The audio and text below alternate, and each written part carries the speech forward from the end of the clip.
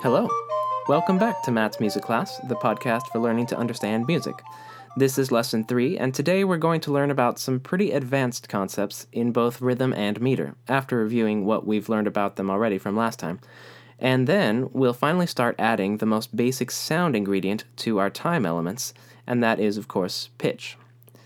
First off, let's listen to some music, warm up our listening ears, and see if you can pick out anything in these examples that jogs your memory of concepts we've explored in the first 2 lessons. I'm going to play 3 clips right in a row. You'll notice they are examples of very different styles of music, yet all 3 of them have been prevalent in at least parts of the United States for a little over a century. Some things you should listen for are, where's the beat? Is it being sounded, like by the background notes or instruments? Or is it just implied by the rhythms? Can you notice any rhythms you've actually learned in rhythm syllables, like ta or takadimi? And finally, see if you can figure out the meter, which you'll recall is the number of beats in each cycle of beats, which is created by periodic stronger beats that are either implied by the rhythms or emphasized by background note patterns. For example, 1, 2, 1, 2, 1, 2, 1, 2, 1, 2, 1, 2, 1, 2. Or 1, 2, 3, 1, 2, 3, 1, 2, 3, 1, 2, 3, 1, 2, 3, 1, 2, 3, 1, 2, 3, 1, 2, 3. Or 1, 2, 3, 4, 1, 2, 3, 4, 1, 2, 3, 4, 1, 2, 3, 4. Okay, here's some music for you to warm up your listening skills.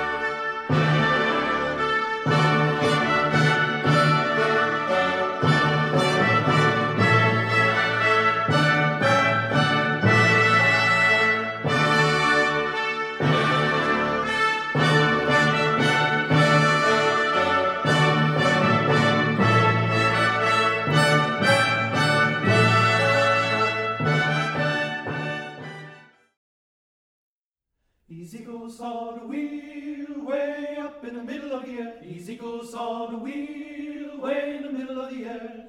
Easy goes on the wheel, way up in the middle of the air. Easy goes on the wheel, way in the middle of the air. Easy goes on the wheel, in the middle of the air. Easy goes on the wheel, way in the middle of the air.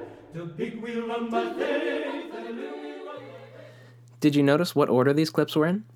They were in increasing order of their meters. The first one, a ragtime piano piece, was in a meter of 2.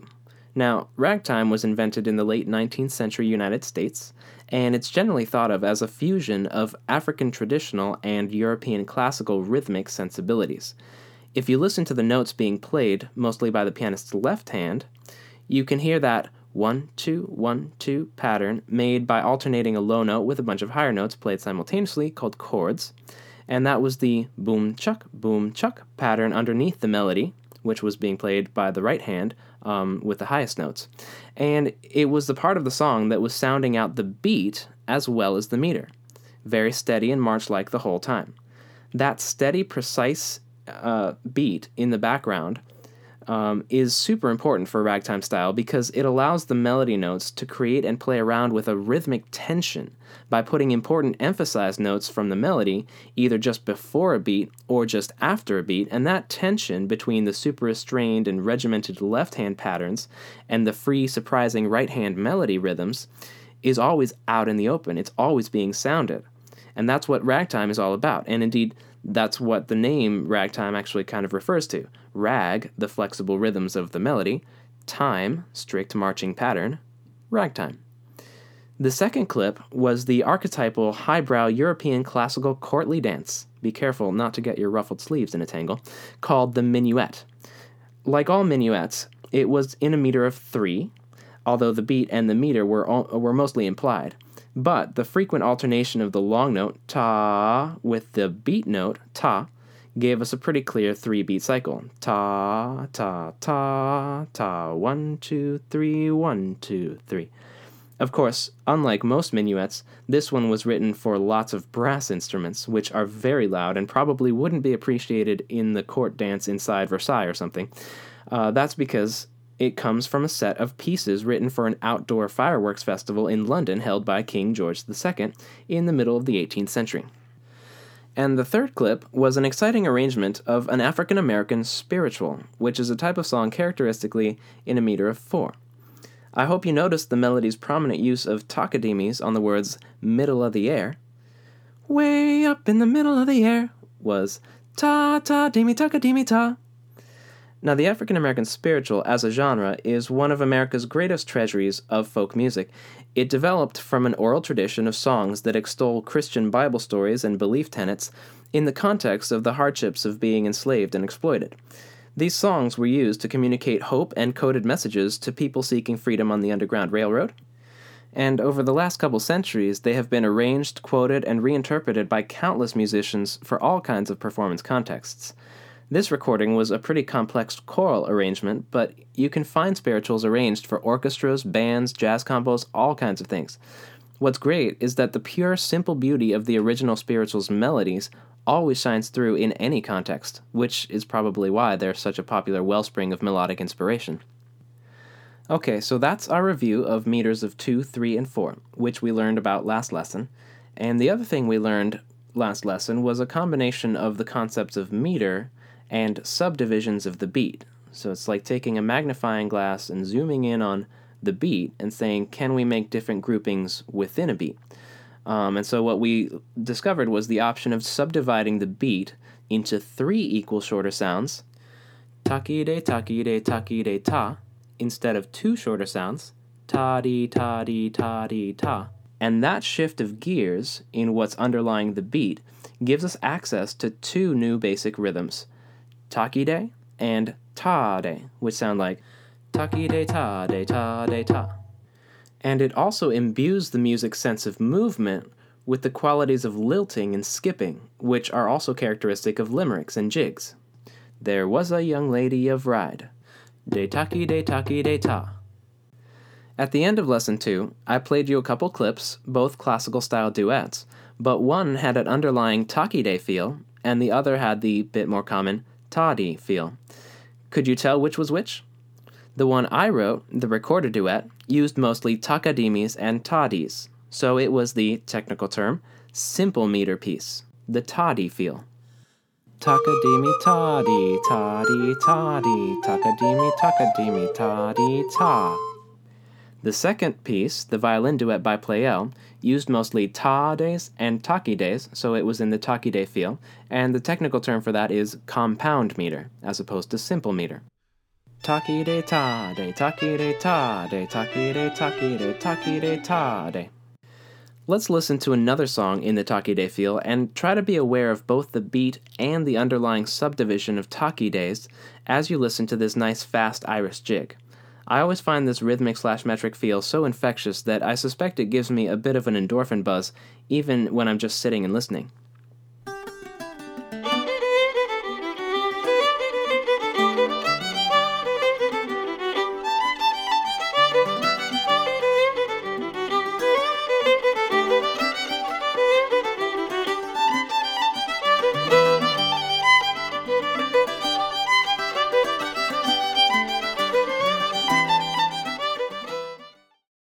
And lest you think this taki-de feel is only to be found in European musics, have a listen to what these musicians from Uzbekistan do with the taki-de feel in this performance of a tale from the Central Asian epic cycle called Gurokhli.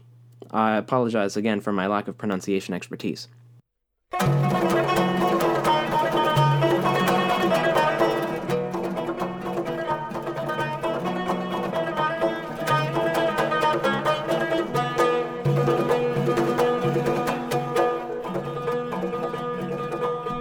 Çend bilde gürulğa Baram mamaca haber ver aslı batır bir köyüne Baram mamaca haber ver Baram mamaca haber ver ey Although the sounds of those instruments and vocal style may be unfamiliar to you, the takide feel was pretty clear from the singer's melody as well as the plucked stringed instruments prominent at the beginning, which, by the way, are called the tar and the dutar.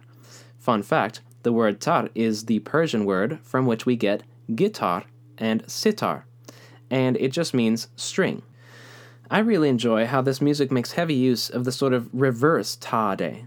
It often ends phrases with a taki, where the second syllable is the long one instead of the first. So like, taki de ta de taki, taki, instead of taki de ta de ta de ta. Just gives the rhythms a nice sense of punctuation to my ear. I also love listening to that boomy frame drum with all sorts of little shorter sounds in between the main taps that emphasize the meter. It's the little things, you know. Okay, so now that we've listened to some cool examples, it's time to actually do some rhythm stuff ourselves. As you'll recall, your homework was to make up and practice a second rhythm sequence in the ta-di feel, and design it to be mostly different from your first rhythm sequence you made up for Lesson 1. We're going to work with that second rhythm sequence to start out, and to demonstrate everything, I've made up my own sequence that follows the same rules, so if you didn't make up your own, or you don't remember it, I'll let you use mine, free of charge. So my first rhythm sequence, from all the way back in Lesson 1, was taka-dimi-ta-di, taka-dimi-ta, dimi-ta-di-ta, right? And before starting to make up my second rhythm sequence, I chose one of the rhythms from the first sequence to kind of import into the second to make sure at least one spot would be the same rhythm in both sequences, because that was one of the rules of the assignment. For that, I somewhat randomly chose the ta-di on the 6th beat to fulfill that function of being the same rhythm in the same spot in both rhythm sequences. So once I had that chosen, it was just a matter of going through each beat and making sure that if in the first sequence there were short notes, for example, I'd put longer notes for that spot in the second, and vice versa. So my whole second rhythm sequence goes ta, ta, ta, taka-dimi-ta-di, di-ta. And notice how there's a rest replacing the first syllable in a ta-di on the 7th beat there. Now I'm going to tap the beat with my hand and say the rhythm sequence, just like I was just doing, but I'm going to repeat it several times. I want you to join me in tapping the beat and speaking the rhythm when you're ready. So once you've got a feel for it, and you think you can do it with me at the same time. Our goal for now is to get this rhythm as solidly into your ear as possible. Here we go. Ta, ta, ta, taka-dimi-ta-di, di-ta. Ta, ta, ta, taka-dimi-ta-di, di-ta. Ta, ta, ta, taka-dimi-ta-di, di-ta. Ta, ta, ta, taka-dimi-ta-di, di-ta. Ta, ta, ta, taka-dimi-ta-di, di-ta. Ta, ta, ta, taka-dimi-ta-di, di-ta. Ta, ta, ta, taka-dimi-ta-di, di-ta. Ta, ta, ta, taka-dimi-ta-di, di-ta. Excellent. The next step is we're going to speak the rhythm again, but instead of tapping the beat, I want you to try to keep being solidly aware of the beat in your body, but tap the rhythm that you're speaking. So in other words, your hands should match the rhythms that you're saying, and the beat has kind of gone underground into your body awareness. It's very much like a mindfulness exercise. Before we say and tap the rhythm sequence, though, a few general things about tapping rhythms with your hands. When you need to tap really short rhythms, like taka-dimis, it may be easiest to alternate between your left and right hands for those short ones, rather than trying to move your dominant hand really quickly to get all those taps in with just one hand. So if I try to do taka-dimis with just one hand, taka-dimi, taka-dimi, taka-dimi, taka-dimi, my hand gets tired quickly, and it's much more difficult than if I take advantage of my body's bilateralness and alternate hands right, left, or left, right. Taka-dimi, taka-dimi, taka-dimi, taka-dimi.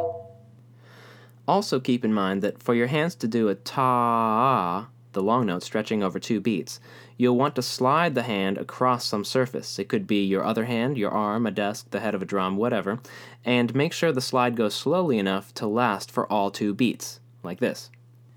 Ta, ta. And finally, remember to say that little rest on the 7th beat in your mind, or out loud, but just make sure not to tap with your hand on the rest, because it's supposed to be a spicy little moment of negative space silence, right? Okay, so the beat is in your body, stay mindful, the rhythm is in your hands, and your voice. Join in when you're ready.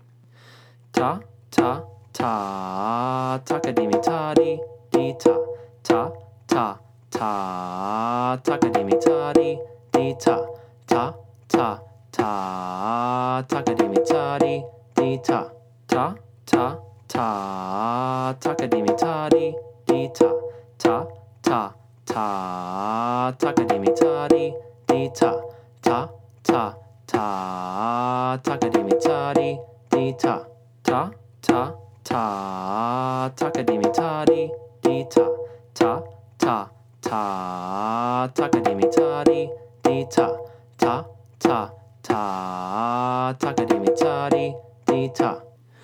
Okay, now it may seem like overkill, but we're going to actually do the same exact thing again because I want these rhythms to be really super solid in your mind and your body. So we're going to do the same thing again, but this time I'm not going to say the rhythms out loud. I'm just going to play along with you while you speak the rhythms and tap them with your hands. And make sure that your hand slide on the ta is really smooth and lasts all the way through both beats, so that you keep your hand moving until just before the very next beat after the ta, like that. Okay, here we go.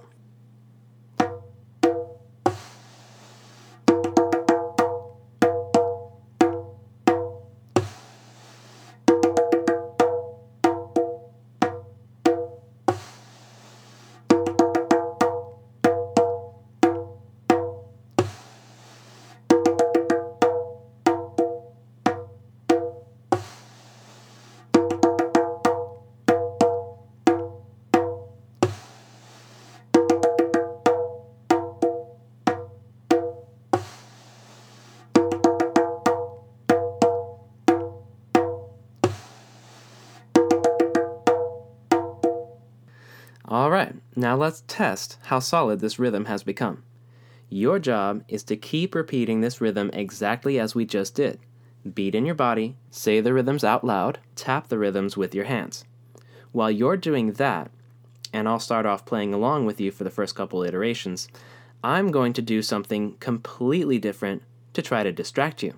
That's not really my goal, but it will be distracting, so try your best to stay focused on your own rhythm tapping. And the secret to that is to take advantage of what seems to be kind of a biological truth about all of us, which is that we all love the sound of our own voice. So really speak the rhythms aloud and pay attention to your own voice no matter what you hear me doing. That'll keep you focused. All right, let's try it. You got this.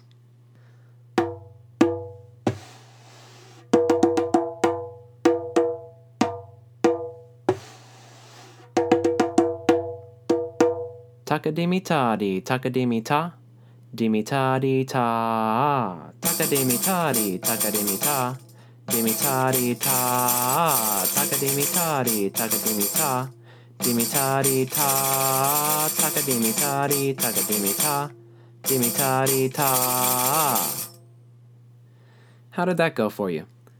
Was it a real challenge? Was it a cinch? Now, this is probably one of the most challenging things I'm ever going to ask you to do. So don't feel bad if you got lost and couldn't maintain your rhythm the whole time. It's a very, very challenging thing for anybody to do. But because it's so challenging, and now that we know what we're up against, we're going to get a second try at it.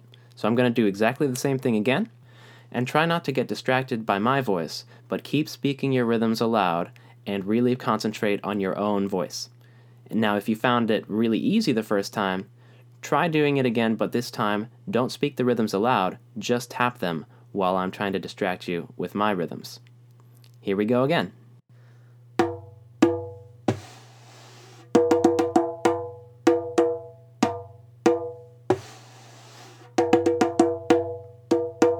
Takadimi-ta-di, takadimi-ta, dimi-ta-di-ta, takadimi-ta-di, takadimi-ta, dimi-ta-di-ta, takadimi-ta-di, takadimi-ta, dimi-ta-di-ta, takadimi-ta-di, takadimi-ta, dimi-ta-di-ta.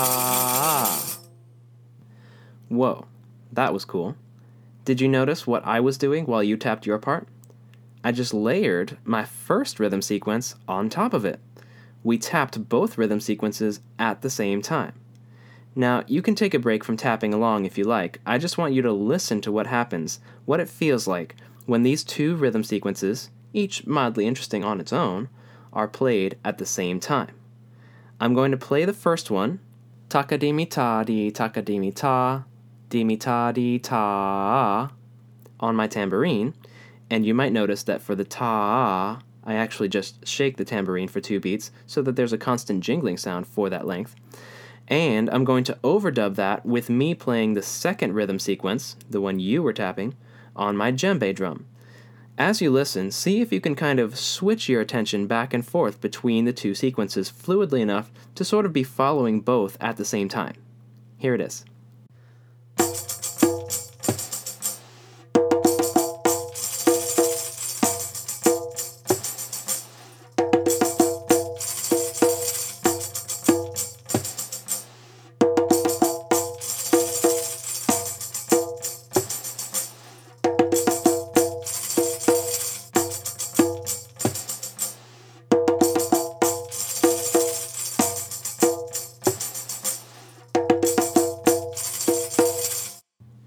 Now this layering of different rhythm sequences to create the effect of like multiple bands in a larger rhythmic bandwidth has a technical term which is actually pretty self-explanatory. It's called polyrhythm. Poly as in polygon, polytheism, polymath, polyglot, meaning many, and rhythm meaning, well, rhythm. Polyrhythm is a practically ubiquitous technique in music traditions all over the world. There are very few styles or genres of music that do not avail themselves of at least some amount of this rhythmic layering effect, and it's easy to hear why. Take a short repeating rhythm sequence, and it almost doesn't even matter how simple the rhythm patterns are, layer a different sequence of rhythms on top of it, using a different instrument, of course, to clarify the distinct bands in the bandwidth, if you want, and you've just increased how interesting this music is, almost exponentially. From a musician's perspective, polyrhythm is such a tempting thing to do that unless there's an overriding reason to avoid it, like, for instance, if the music must be used solely as an aid to spiritual meditation or a solemn religious ritual, you're almost certainly going to throw in some amount of polyrhythm, or at least intimation of polyrhythm, into the mix. And developing the listening skill of fluidly shifting your attention through all the different bands in a polyrhythmic texture, so that you can perceive how all these rhythm patterns are fitting together, playing off of and responding to each other, all through the same timeline, is one of the most satisfying ways I've found to listen to most types of music. It really opens the door to appreciating the unique direction and approach to this same very cool musical concept/technique that each music culture in the world has taken. So let's listen to a couple examples of polyrhythm from different parts of the world. Now, usually when musicians talk about polyrhythm, the archetypal music culture for this term comes from West Africa, the traditional musics of Ghana, Nigeria, Gabon, pretty much all down the west coast of the continent. And that's because the traditional drumming music of these regions would definitely get my nomination for the most rhythmically advanced and complex music in the world. It doesn't just take polyrhythm to the heights of complexity, it simultaneously plays around with polymeter, which we will learn about eventually, but not today.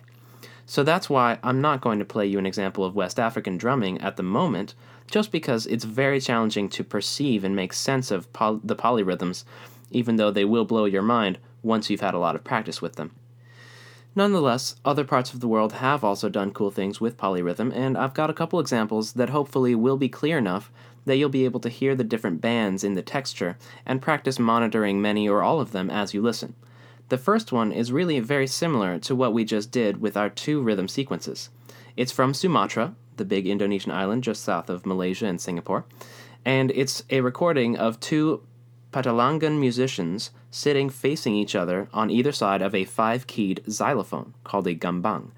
And so you can imagine them sharing these 5 keys, each one's mallets having to carefully avoid the others, as they create a relatively simple but delightful polyrhythm. Have a listen.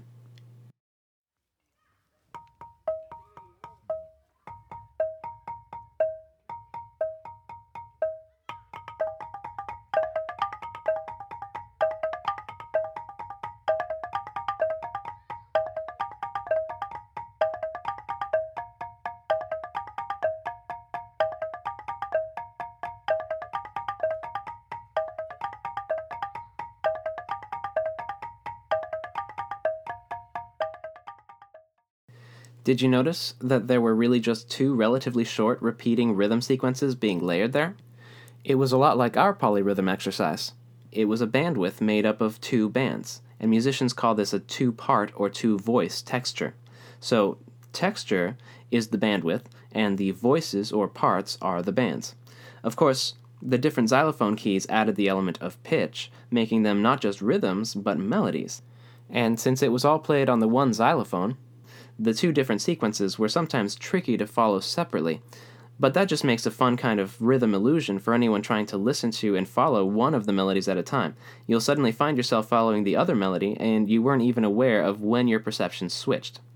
And it's even more fun for the musicians playing together because it requires so much focus and mental processing with thousands of tiny adjustments in timing to sync up with your duet partner and keep your own sequence not just going in relation to itself, but also interlocking with the other sequence, that it very quickly and readily becomes an experience of what psychologists call a flow state. It's a very cool experience because it feels like you're just watching yourself almost effortlessly make these intricate movements and sound patterns without consciously thinking about it. It's just pure action. That's why the musicians in this recording play this type of music as often for their own amusement at home as for dances and concerts in an ensemble with drums and gongs. It's something you can even do with the 2 rhythm sequences you've made up. Just find a friend, teach them to play one of your rhythms on pretty much anything, a drum, a desk, a water bottle, and you play the other rhythm at the same time on a different instrument. As long as you can both keep your awareness solidly on the same beat and focus on your own voice, saying the rhythms at the same time, that'll make it a lot easier, you'll get better and better at locking in together, and soon enough, you'll be communicating and communing together with music. I highly recommend it. Now I want to listen to one more example of polyrhythm before we go back to an advanced way of using meter. This recording comes from my childhood home, Puerto Rico, and it's in the Jibaro style, which just means it's the traditional music of the people from the inland mountains of Puerto Rico, who are called Jibaros. This music is very much influenced by West African music, as indeed is most music in all the Americas. So you'll hear it's quite a bit more complex than the first example, but you may still be able to pick out the 4 rhythmic voices that make up the whole texture because each is played by a different instrument. You'll hear a melody playing lots of takademi rhythms, except they won't usually sound like takademis because they'll be filled with lots of short rests, replacing most of the takademi syllables. And that's going to be a 10-stringed Puerto Rican guitar-like instrument called the cuatro. Then playing low, long notes, you'll hear a bass guitar, and it's usually going to be playing just a tiny bit before the beat, which gives the whole rhythmic sense a certain excitement and propulsion. And then you'll hear a sort of metallic scraping sound from the percussion instrument called a güiro, and its rhythms are the most unpredictable as it changes its licks pretty frequently in response to gaps in the melody. And finally, underneath it all is a surprisingly straightforward ta-dee rhythm from bongos, though the low and high bongos work to add interest to this steady rhythm by changing which syllable in the pattern is emphasized by the different tones that the bongo can make. So see if you can notice each of these voices in this really complex, exciting texture, and try to always keep it anchored in your awareness of the beat that most of the instruments here are so deftly avoiding in their rhythms. Enjoy.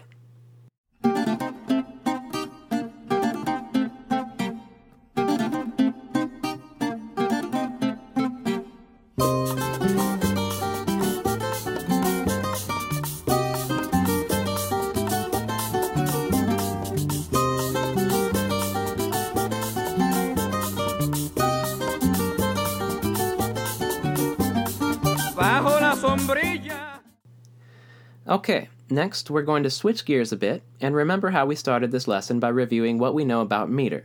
strong beats coming every 2, 3, or 4 beats, making a sense that there's a larger movement of the beat in terms of cycles or groupings of the steady pulse. Now the basic meters, which are probably the most common, are made by strong beats coming every fixed number of beats, which is why we use those numbers to describe that meter, 2, 3, 4. But many music traditions have asked the question, why does it have to be a fixed number? What if we mix the number of pulses between strong beats and create meters that are actually like combinations of 2 plus 3, or 3 plus 3 plus 2 plus 2? Let's see what that sounds and feels like. Here is a deceptively simple game that actually takes quite a bit of concentration. We're going to count a mixed meter pattern together, and the pattern is this. We're going to count a meter of 3 twice, so we'll say 1, 2, 3, 1, 2, 3, and then without stopping or changing the pulse, we'll then switch and count a meter of 2 twice, so 1, 2, 1, 2, and just alternate between meter of 3 and meter of 2 for 2 bars each, and bar is what musicians generally use to refer to a cycle of beats. Another word for it is measure. So we'll do meter of 3 for 2 measures, or 2 bars, and meter of 2 for 2 measures or 2 bars, and just repeat that pattern over and over again. So the whole pattern will go like this. 1, 2, 3, 1, 2, 3, 1, 2, 1, 2, 1, 2, 3, 1, 2, 3, 1, 2, 1, 2. And while we repeat that whole counting pattern, we have to tap on our leg or desk or whatever it is every time we say the number 1. So let's try it slowly first. Join in when you've got the hang of it. 1, 2, 3, 1, 2, 3, 1, 2, 1, 2, 1, 2, 3, 1, 2, 3, 1, 2, 1, 2, 1, 2, 3, 1, 2, 3, 1, 2, 1, 2, 1, 2, 3, 1, 2, 3, 1, 2, 1, 2, 1, 2, 3, 1, 2, 3, 1, 2, 1, 2, 1, 2, 3, 1, 2, 3, 1, 2, 1, 2. Okay, now that we're familiar with the pattern, we're going to speed it up all the way to the point where the pulses are going so fast that they don't feel like pulses anymore, but they're going to feel like subdivisions instead. So it's like we're slowly zooming out a level in our perception of what the beat is. It's going to start out feeling like each number is the beat. By the time we're counting fast enough, try to notice how suddenly just the strong beats, the number 1s, will feel like the beat. Do your best to keep up. Here we go. 1, 2, 3, 1, 2, 3, 1, 2, 1, 2, 1, 2, 3, 1, 2, 3, 1, 2, 1, 2, 1, 2, 3, 1, 2, 3, 1, 2, 1, 2, 1, 2, 3, 1, 2, 3, 1, 2, 1, 2, 1, 2, 3, 1, 2, 3, 1, 2, 1, 2, 1, 2, 3, 1, 2, 3, 1, 2, 1, 2, 1, 2, 3, 1, 2, 3, 1, 2, 1, 2, 1, 2, 3, 1, 2, 3, 1, 2, 1, 2, 1, 2, 3, 1, 2, 3, 1, 2, 1, 2, 1, 2, 3, 1, 2, 3, 1, 2, 1, 2, 1, 2, 3, 1, 2, 3, 1, 2, 1, 2, 1, 2, 3, 1, 2, 3, 1, 2, 1, 2, 1, 2, 3, 1, 2, 3, 1, 2, 1, 2.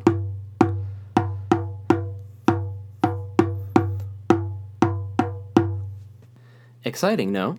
And when you start feeling that the beat is now actually these strong beats, and that the beat is now changing its length every other bar or cycle, it's almost as if a rhythm pattern is actually being used as though it were a meter.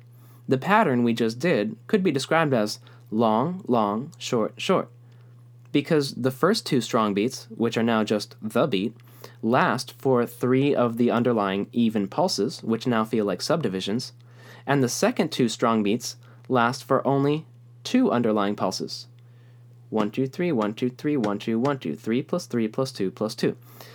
Now this might be confusing, but one way to think about this is like, if you remember our Takide feel, subdivides the beat into 3 short even pulses. Takide, 1, 2, 3, Takide, Takide, 1, 2, 3, 1, 2, 3. And the more common Tadi feel subdivides the beat into 2 short even pulses. Tadi, Tadi, 1, 2, 1, 2. This mixed meter thing we just did is like creating a larger cycle consisting of 4 beats, where the first 2 beats are in the Takide feel, and the second 2 beats are in the Tadi feel, and it never changes the length of the subdivisions. Takide, Takide, Tadi, Tadi, Takide, Takide, Tadi, Tadi. And just by the way, in Western European music notation, we would technically call this a meter of 10/8. The bottom number of the fraction 8 is a conventional way of referring to the subdivisions, of which there are a total of 10 in each cycle. 3 plus 3 is 6, 6 plus 2 plus 2 is 10. 10 short, even pulses per cycle. That's all that means. But of course, that leaves out the fact that it will feel like there are 4 beats, and the beats are just different lengths. But probably the simplest way to think about it is the way it's generally described by the musicians from music cultures that use these, what we call asymmetrical meters, which is usually something along the lines of, well, it's just 4 beats, 2 long and 2 short. Long, long, short, short, long, long, short, short. That's just the beat to them, and it's very straightforward. Listen to this Armenian love song called Sirun Akchik and see if you can follow its meter. It's very similar to the pattern we just did, except instead of being 4 beats, 2 long and 2 short, it's going to be 3 beats, 2 long and 1 short. So it'll be 1 2 3 1 2 3 1 2 1 2 3 1 2 3 1 2 1 2 3 1 2 3 1 2.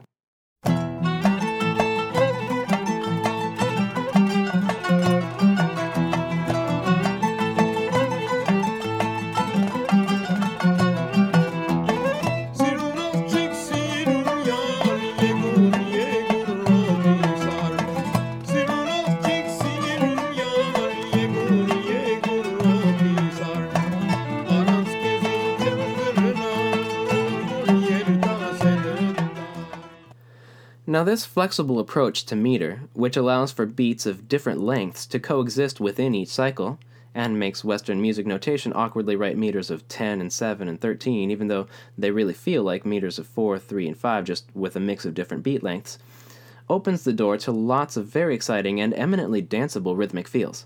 Some of the most common are long, short, short, 1 2 3 1 2 1 2 1 2 3 1 2 1 2. Then there's long, short, 1 2 3 1 2 1 2 3 1 2 1 2 3, and then short, short, short, long, 1 2 1 2 1 2 1 2 3 1 2 1 2 1 2 1 2 3. Then there's long, long, short, short, short, long, long, short, short, short, 1 2 3 1 2 3 1 2 1 2 1 2 1 2 3 1 2 3 1 2 1 2 1 2. And of course, any of these patterns can actually be reversed even in the middle of the same song. So instead of long, short, short, you could all of a sudden throw in one cycle of short, short, long, 1 2 1 2 1 2 3. Now let me play you a couple examples of how asymmetrical meter can take a song that you probably wouldn't peg for an exciting dance tune and just inject it with a lively sense of self-propulsion. First, I'll play the standard version of the tune, you'll probably recognize it, and then I'll play the exact same pitches in the same order, but just manipulating the lengths of the notes to fit into an asymmetrical meter. See if you can figure out the pattern of long and short beats in each new meter. Here you go.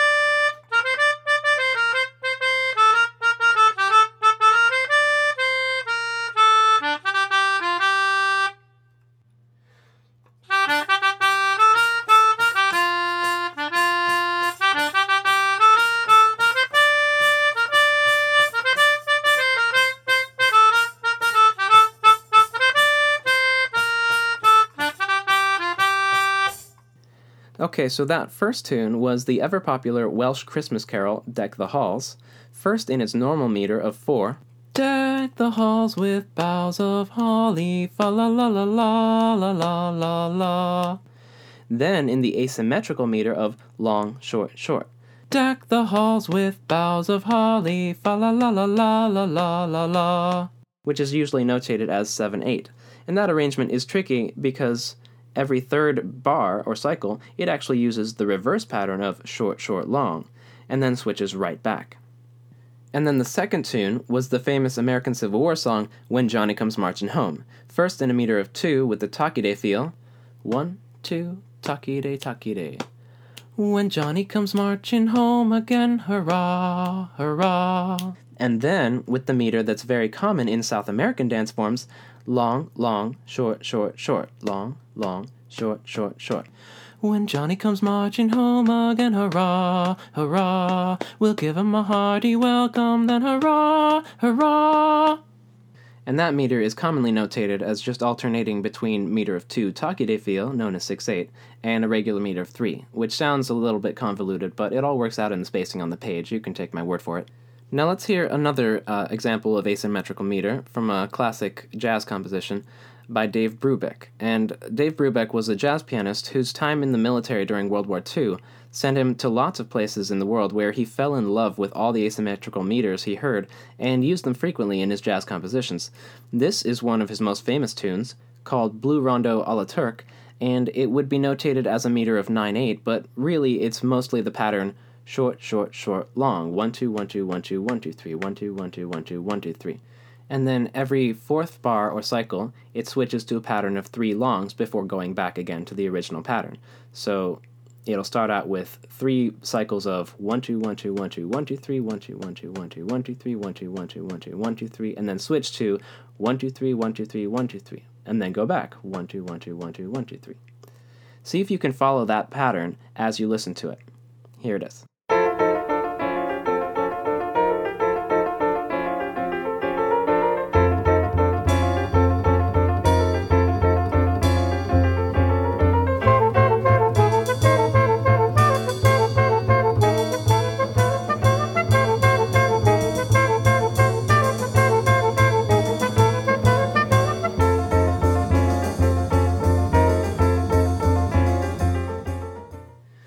Okay, now we've gotten as advanced as we need to for now in exploring the elements of musical time, which are of course beat, rhythm, and meter.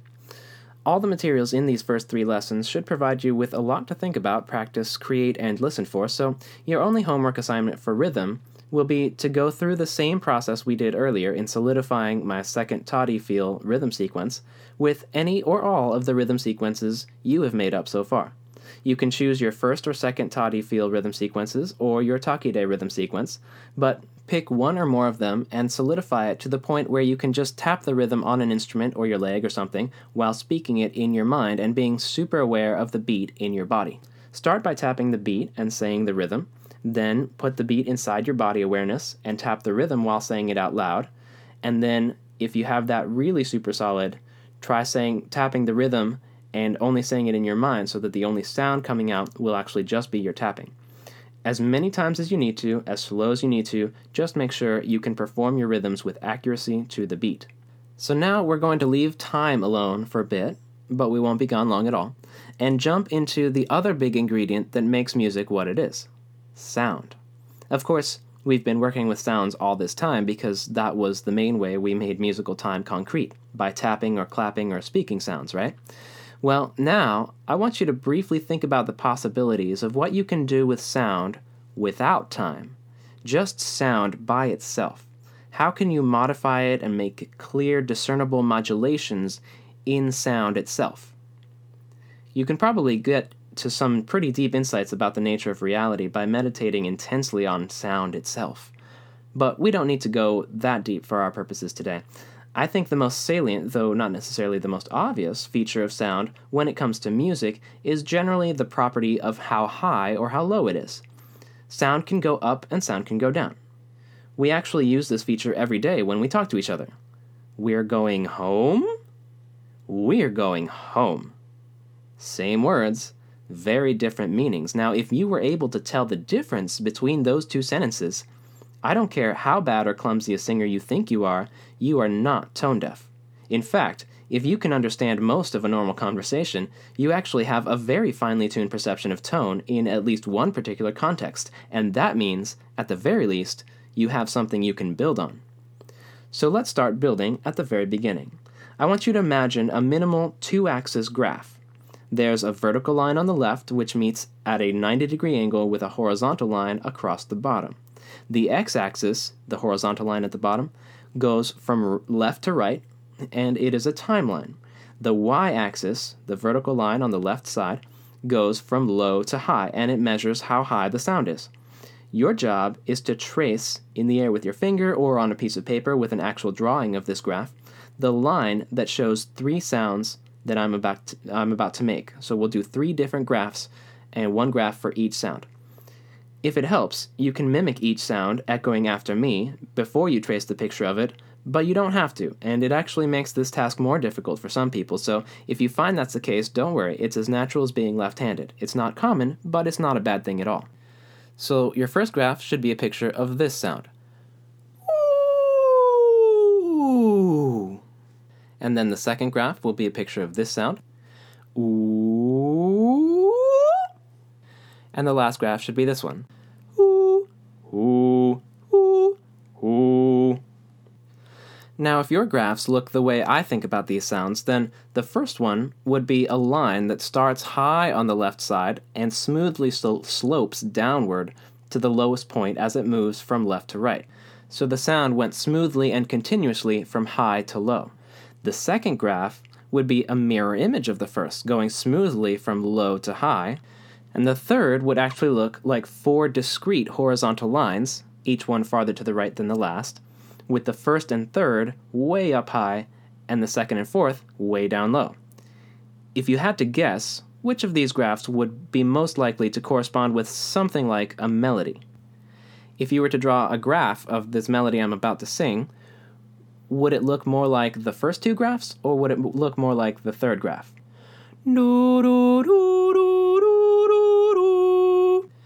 Yeah, most music, though by no means all music, sounds like it could be pictured by the third type of graph, with discrete dashes that don't really swirl or bend up and down very much within themselves. And when a song wants to go higher or lower, it would use a new discrete line at a higher or lower position on the height axis, and of course farther to the right on the time axis. So the technical term for those discrete positions on the y-axis, that vertical axis, the particular locations of how high or how low a sound is pitch. When talking casually, people often call them the notes, and even I do that sometimes, but technically the definition of a note includes both how high it is and how long it is. In other words, both its pitch and its rhythm. So I'll do my best to talk about the pitch of something when I'm just referring to its particular location on the height axis, how high or how low it is, but nobody's perfect, so, you know. Now the graphs we just imagined or made are really the prototype for the standard Western music notation system that, its awkward adaptations to asymmetrical meters notwithstanding, is actually an excellent and even relatively flexible tool for preserving and disseminating music across time and space. If you look at a typical page of sheet music with this standard music notation, you'll see it's organized into areas of 5 horizontal lines, somewhat close to each other, going across the page from left to right. And this 5-line area is called the music staff. And it's really just like if you take the measurement ticks on the y-axis of your graph, and then extend every other one from left to right across the graph to make it easier to see which particular tick corresponds to one of your dashes in the middle of the graph. That's all those lines are there for, to make it easier to see the exact pitch of any given note. Those 5 lines serve exactly the same function as latitude lines on a map. And in the music notation, you might also notice that the black dots are spread out from left to right, just as if they're following one another on the x-axis timeline. So if you look at notated music like it's really just a miniature version of the graph you just created to draw a picture of my pitch sounds, you've taken the first step to learning how to read music. So the idea of the graph that can show both the length of a sound and how high it is, that's our first thinking tool for understanding pitch. Our second thinking tool is actually going to be your homework. I want you to play around a bit with one of the most successful and ubiquitous thinking tools for conceptualizing music, although it certainly has as many serious limitations as music notation, and that is the keyboard. It might seem strange, but I want you not to think about the piano keyboard as a musical instrument, but as a diagram of a pitch system which will be just our starting point for understanding how pitch works in general and in actual music all over the world. Your homework is to find, buy, borrow, or quote-unquote acquire I won't ask any questions, an instrument that uses the standard piano-type keyboard, with black keys nestled in between and set back from white keys. It doesn't have to be an acoustic piano, though if you have one at home, that'll probably work as long as it's in tune. But there are actually a number of small, cheap, even toy instruments that feature the standard keyboard as part of their design. My personal favorite for teaching, and thus the one I recommend most highly for these lessons, is the Melodica. It's great because it's small and portable. It's got a pretty big range, so it's got a decent number of keys. Most have about 32 keys. It's a wind instrument, which means you can play long notes and their sound actually lasts as long as you have the air to keep them going, which is something the piano always wished it could do, but alas. It's pretty easy to play, and it's got a nice plaintive sound just like the harmonica, since it's the same type of reed making the sound. But if you don't want a melodica, there are literally thousands of inexpensive electronic keyboards available to purchase, or I bet you can even find a bunch being given away on Craigslist or something. Almost any electronic keyboard of almost any size will probably do. The only thing I really don't want you to use is an app on your smartphone. The problem with touchscreen instruments is that they completely eliminate any sense of connection between your kinesthetic awareness, which is the internal feeling of your body and movement and its position in space, and the sound coming from the instrument. There's a beautiful melding of your mind with the physical world when you can feel a tactile relationship between movements of your body and the moving parts of an instrument, and that feeling is at least preserved to some extent with electronic keyboards, but not at all with touchscreen software apps. That's what makes me so mad every time I see a music teaching journal article or something claiming that we all need to be using iPads and touchscreens in every music classroom. I just 100% disagree. By all means, give students more screen time in school if you want them to be less connected to reality, less sensitive to each other, and less in touch with their own minds and bodies, but call me crazy if that doesn't seem like a world I want to live in. Okay, so that's my soapbox moment for the day. Moving on. So get yourself a comfortable analog-ish keyboard, and look at how the black keys are grouped in alternating 2s and 3s. Set the thumb of your right hand, or the pinky of your left if that's your dominant hand, on the white key just to the left of the first black key from one of the groups of 2 black keys. So look for a spot with 2 white keys in a row with no black key in between them. Set your thumb or pinky on the white key on the right of those 2, and then to the right of that you should see a group of 2 black keys. You're not going to use the black keys, but this is just to figure out where to set your thumb or pinky first. And let each of the other fingers of the hand rest on the next white key down the line to the right. Those are your 5 pitch options. I want you to play the rhythm sequence you chose, of the ones you made up, on the keyboard using only these pitch options. So the one that you have solidly practiced, the one rhythm sequence you've solidly practiced and gotten solidified in your mind, that's the one you're going to play on the keyboard, but you can only use those 5 pitches, those 5 keys. You don't have to use all 5 keys, but you do have to use more than one. Each syllable of your rhythm sequence you'll play on a key, holding down the key for as long as the syllable lasts. And of course, you can repeat a key as many times as you like. So I'm going to just demonstrate how I would do this assignment on my melodica using my rhythm sequence that we solidified earlier. Ta, ta, ta, taka-dimi ta-di, di, ta. Here it is.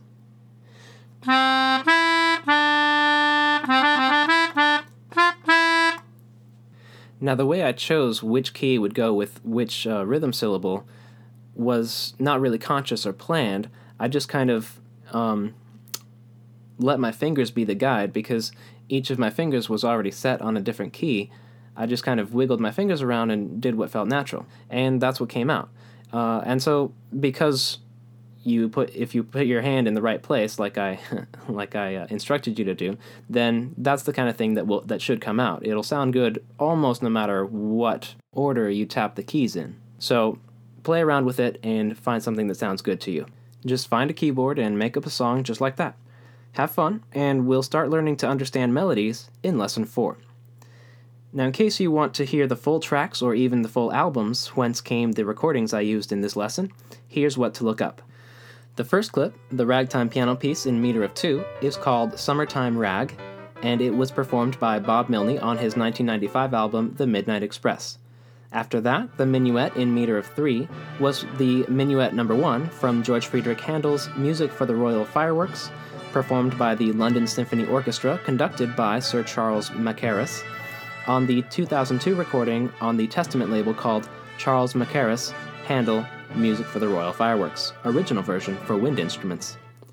And then the third clip, for the meter of 4, was the African-American spiritual Ezekiel Saw the Wheel, arranged for mixed choir by William Levi Dawson, and performed by the U.S. Air Force Singing Sergeants on their 2012 album called An American Mosaic, which is a lovely album with lots of folk songs from around the world. Then the first clip in the Takide feel was the traditional Irish jig called Up Sligo, number 2, and it was performed by Brian Conway on fiddle and Pat Kilbride on cittern, which is like a cousin of the guitar, on the 2002 Smithsonian Folkways album First Through the Gates, which is obviously a great album because I use it a lot for music examples. The second Takide clip was the traditional Uzbek song Harmandali, performed by Komila Matieva, who sung and played the tar, Gozal Muminova on dutar, and Dilbar Bekturdieva on the daira drum.